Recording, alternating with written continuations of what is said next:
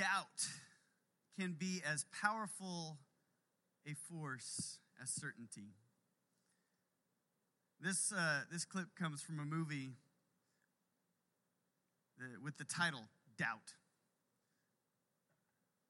Has anybody ever seen that? Have anybody? Yeah? Okay, Blake has. All right, good.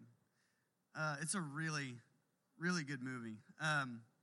And what ends up happening is the character that Meryl Streep plays, she kind of exudes certainty. And Philip Seymour Hoffman's character kind of lives in this place of doubt and somewhat ambiguity. And so you end up with a conflict between these two characters. And at the end of the movie, Meryl Streep's character ends up in doubt. And she confides to Sister Mary there, I have such doubts, and I don't know. And throughout the movie, she leans on her certainty. But doubt, as he says, is as much a part of faith as certainty. And I think that's true. I think there is a place for doubt in our faith journeys. That it is okay and actually essential to our faith that we ask questions and wonder and become curious. So we're starting out this sermon series called Faith and we're going to be exploring the intersections of faith in various aspects of life. So today, faith and doubt. We're going to talk about faith in science, faith in culture, faith in politics. Go through a whole bunch of different areas. And it's going to be important that as we go along, we foster an attitude of questions, of being able to live with some of these questions, of being able to ask them. Because it is in the questioning that our faith is strengthened. It is in the midst of those uncertainties that God actually shows up. It is in the midst of the unknowing that Jesus is present. John Wesley, the founder of the Methodist movement, taught that you should preach faith until you have it. And then when you have faith, preach it. Well, he didn't actually come up with that himself. One of his mentors taught him that. And one of his mentors taught him that after John Wesley had been a missionary to Georgia and had failed miserably in his mission to Georgia. And he had fallen in love with this woman, and she had fallen in love with someone else. And he tried to excommunicate them from the church and wouldn't serve the communion. And he kind of got kicked out of the community, and he had to leave under the cover of night and to escape and get away. And I mean, he had gone to America, to Georgia, with all these ideals of how God was going to use him and how he was going to make this huge impact. And he had for a long time lived a life of faith that was one of certainty, that he knew what he knew and there was nothing that could change that. Well, after he had experienced this great loss and this great kind of failure, he goes back to England, and on his way, there's this massive storm. And the massive storm even rocks him to his core, and he's unsure. Maybe God's trying to smite him. But on the boat are some people called the Moravians, and they were a faith community from Germany. And the Moravians sang throughout that storm, and he was really, really impressed by it. But at any rate, he gets back to England, and he's just not sure. He's unsure of everything in his life. He's not sure of the direction of his life. He's not sure of what God wants him to do next. And he goes to his mentor. And he says, I just don't even know if I have faith anymore. So how in the world am I supposed to preach? And his mentor tells him, preach faith until you have it. And then when you have it, preach faith. And that's exactly what John Wesley did. He went on from that place, and he took the steps of faith necessary to continue following in the way of Jesus. And eventually, he ended up at a Bible study where they were talking about Romans, and one guy was reading the introduction, Martin Luther's introduction to Romans, and John Wesley said, I felt my heart strangely warmed. This is kind of the famous phrase of John Wesley. I felt my heart strangely warmed, and I was assured of God's grace. He had an experience of the divine in that moment. He had a personal encounter, I think, with the risen Christ in that moment. And because of that, his faith was renewed. And in fact, his faith was dramatically transformed. The way that he went about his life, the way that he preached, was different from that moment on. That place was called Aldersgate, and we have an Aldersgate Sunday school class.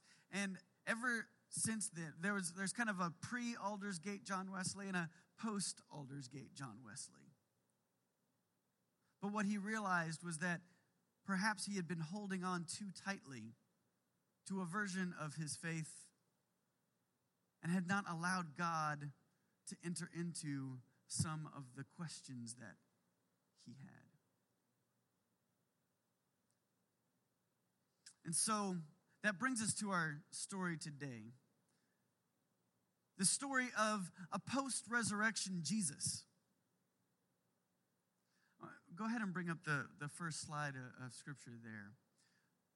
I want to read this with you. So, when it was evening on that day, the first day of the week, and the doors of the house where the disciples had met were locked for fear of the Jews, Jesus came and stood among them and said, "Peace be with you." And after he said this, he showed them his hands and his side.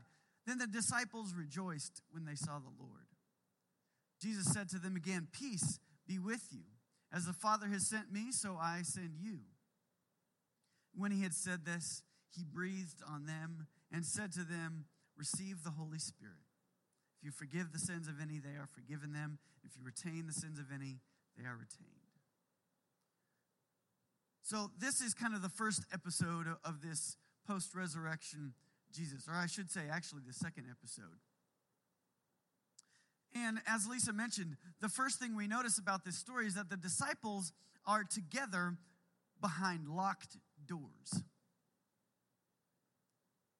Mary Magdalene, as we learned last week and heard in the story last week, had come back to the disciples and said, "I've encountered the risen Christ. He is alive. He's risen."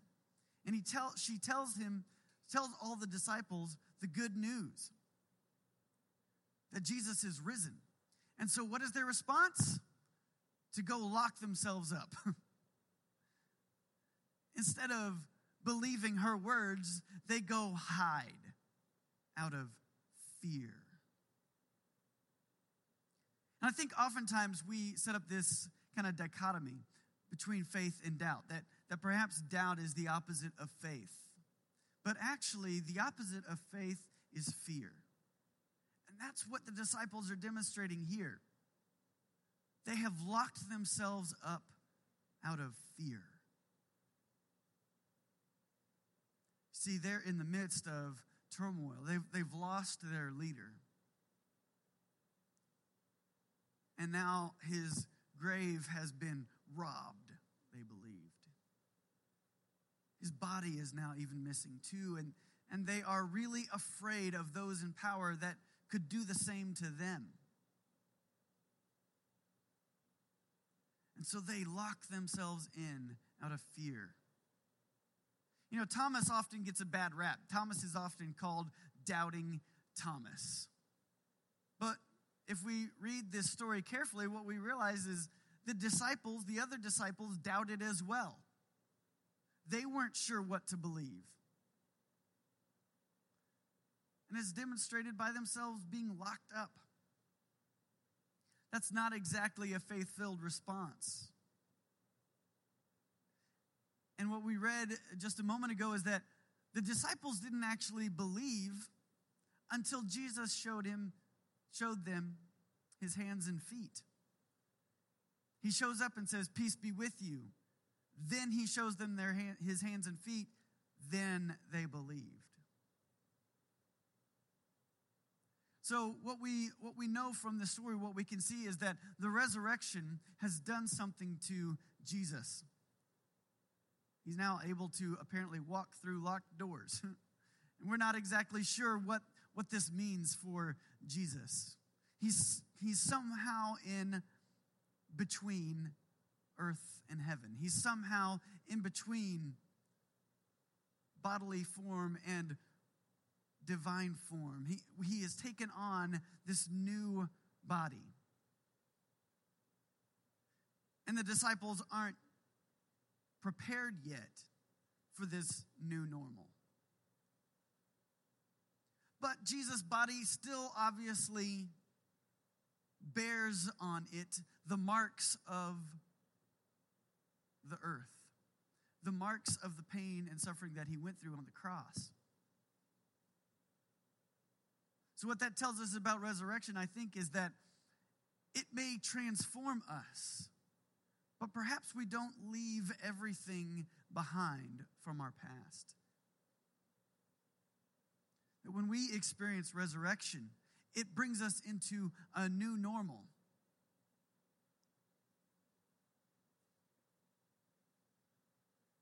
So what we then learn is that Thomas was not there with the disciples in that first encounter with Jesus.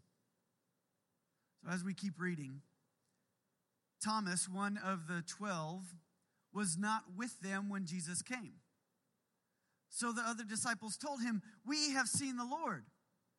But he said to them, "Unless I see the mark of the nails in his hands and put my finger in the mark of the nails and my hand in his side, I will not believe."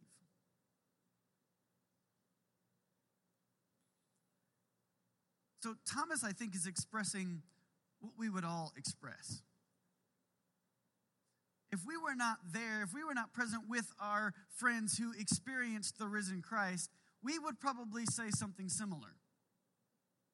You know, that's great that y'all saw that, but I need to see it for myself. I need to experience the risen Christ myself. You know, for years I'd heard about how great Cirque du Soleil is. And have any of y'all ever been to a Cirque du Soleil show? Yeah, okay, a few of you have. So I'd heard for years how great Cirque du Soleil was. And I actually had this little book when I was a kid that talked about the kids that were part of the show. And I just was fascinated by it. But I'd never been to actually see a Cirque du Soleil show until last year. And so I'd heard all about it. And I was like, that's great. Yeah, there's acrobats. Okay, acrobats. Whoopee. But then I went to a show in Vegas and saw Cirque du Soleil and with Mallory. Mallory and I both went. And it was unbelievable. It was beyond belief. But there is only so much I can do to tell you about that experience. You have to see it for yourself. That's what people say, right? You have to see it for yourself. Same thing with going to see a movie, right? I didn't see the Black Panther until it had been out for a couple of weeks. And people have been telling me, you need to go see the Black Panther. It's awesome. It's awesome. You need to go see it. And indeed, there is nothing, even if all of the youth had gotten together and had acted it out for me, it would not quite be the same thing. Even if they had told me the entire plot line and acted it out, it still would not have been the same thing as going to see it for myself and experiencing it for myself. So I want to give Thomas the benefit of the doubt here. The disciples got to experience the risen Christ, and they were given the benefit of the doubt. Mary experienced the risen Christ and told them about it, but they still locked themselves up. Thomas simply says and does the same thing. I want to see the risen Christ. You got to see the nail marks in his hands. I want to see that too.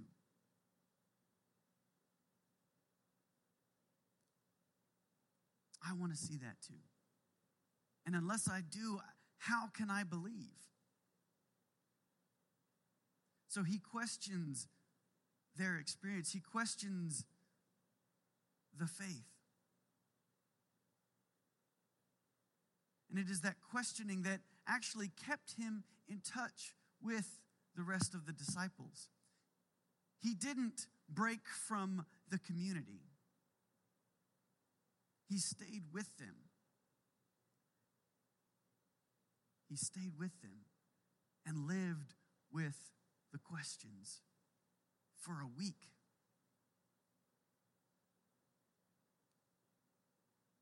The questions of our faith are what drive our ability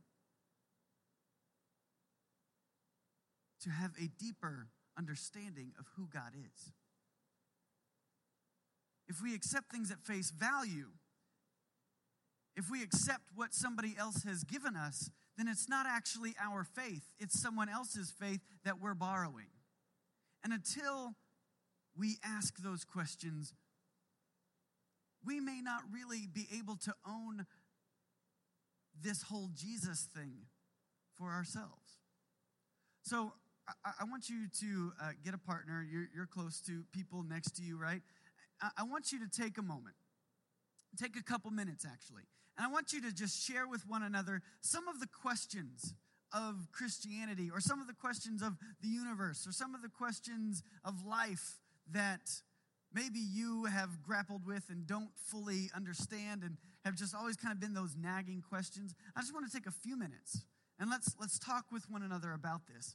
And let's share with one another some of the questions that maybe we live with, all right? So just take a couple minutes. Let's go ahead and bring up the house lights, and let's talk with one another for a few minutes about the questions that kind of bother us maybe.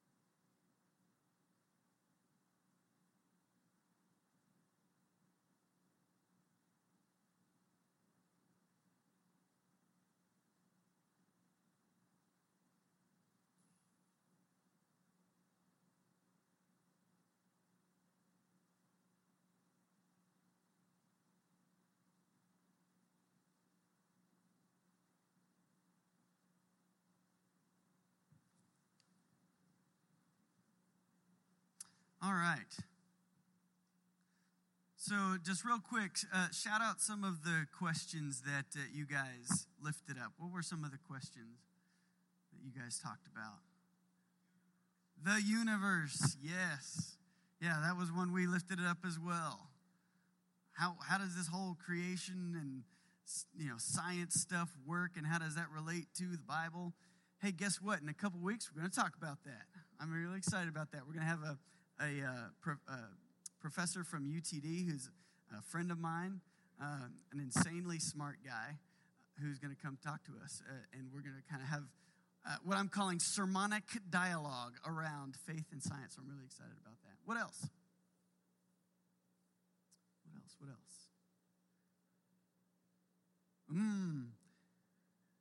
How do we get everybody in? Yeah. And who gets in and who doesn't, and how does that work? Or does it? Is that the question? Is that even the right question to ask? I don't know. Yeah. I know one that I brought up was, what is God like?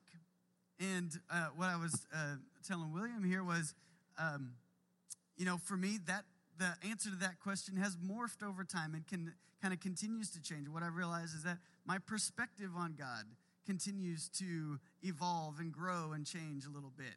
And so that question seems to always kind of provide some power for me. What else? What other questions?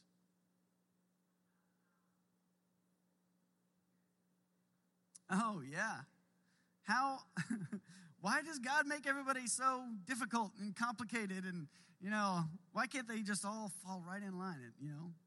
Yeah. Why does child number 2 have to be so different from child number 1? Like we had number 1 figured out. Yeah. So why you got to change the game on us with number 2? Yeah, I know how that goes. And then number 3 and then number 4. Yeah. That might just be me. What else? Anything else? What other good questions did you guys raise? All right. Yes, that is a good one. Why do bad things happen to good people, man? You could preach a whole series just on that. And that's one I don't have in this Faith and series. Maybe that's one I should have added. That is definitely a tough question. That is definitely a tough question. Whatever the case, I really truly believe that doubt is a tool of faith. That questioning is a tool of faith. It helps us to grow. Rene Descartes actually turned this into a theological method. It was called the method of doubt, the method of questioning. And basically, Rene Descartes would kind of get into these conversations with skeptics, and he would battle them on their own grounds. You just continue to question and continue to question until you get down to the most basic questions. And that by deconstructing, we actually learn more about how the metaphysical world might work than by trying to provide pat answers.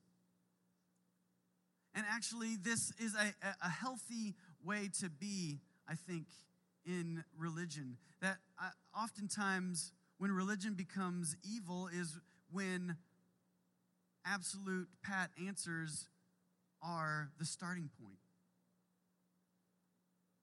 Now, I'm not saying that there are no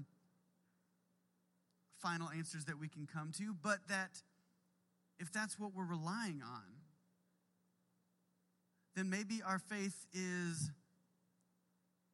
has got so much structure in it that there's no room for a bad thing to happen that would make it knock all down. That sometimes Jesus gets crucified, and that wasn't our plan. But the hope in this, and that creates a lot of questions for the disciples, and they aren't sure what to do, but the hope is in the resurrection. Because Jesus ultimately conquers sin, death, and evil. No, that may not have been part of the disciples' plan. It may not have made sense with their view of the world. but it ultimately became a greater vision for humanity than even what they had imagined. And so the real truth of the matter is we all have to experience the risen Lord.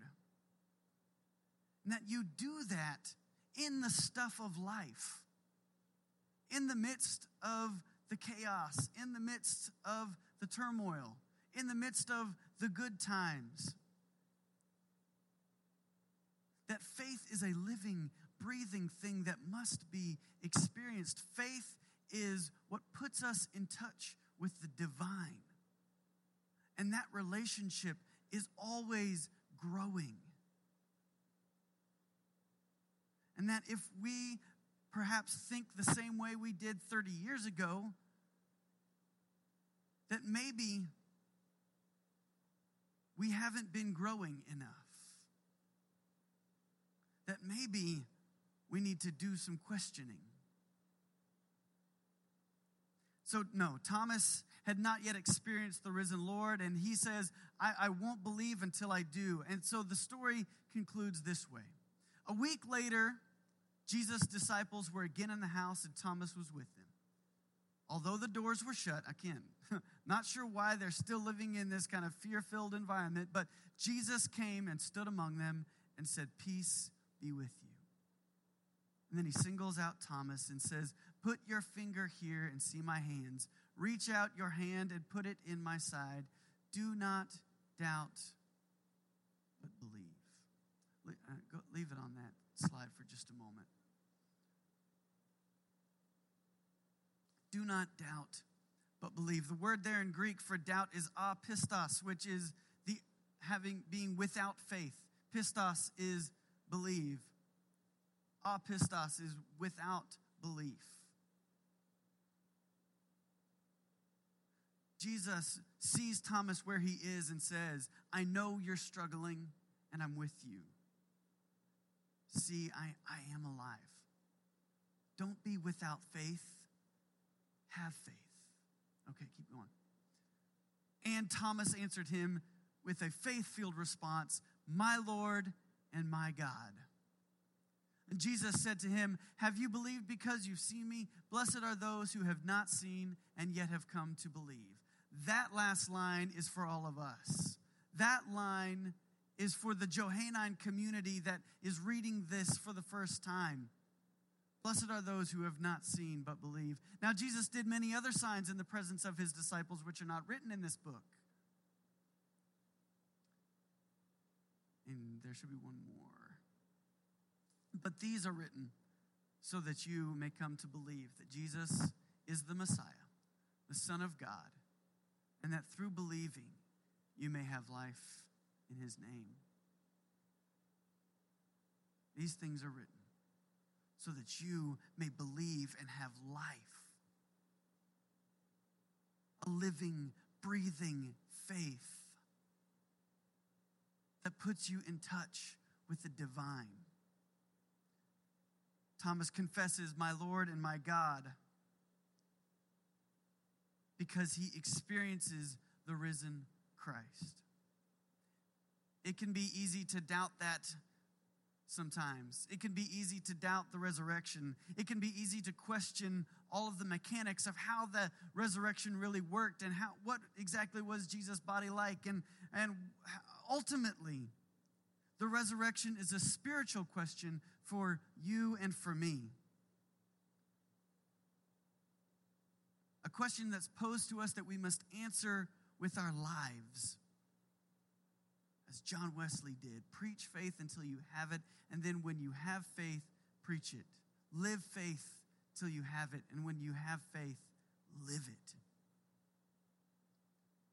I was asked in my board of ministry interview a few weeks ago, where is the risen Christ located? Where is the risen Christ located? I thought about it for a minute, and I said, everywhere. The risen Christ can be found anywhere if we are willing to let the Holy Spirit open our eyes and open our hearts and open our minds, open our doors, open our lives to experience the risen Christ, to see Jesus in the people and in the places where we might least expect. The risen Christ can be found anywhere and everywhere. Just have faith. Amen. Amen. As the band comes and as the ushers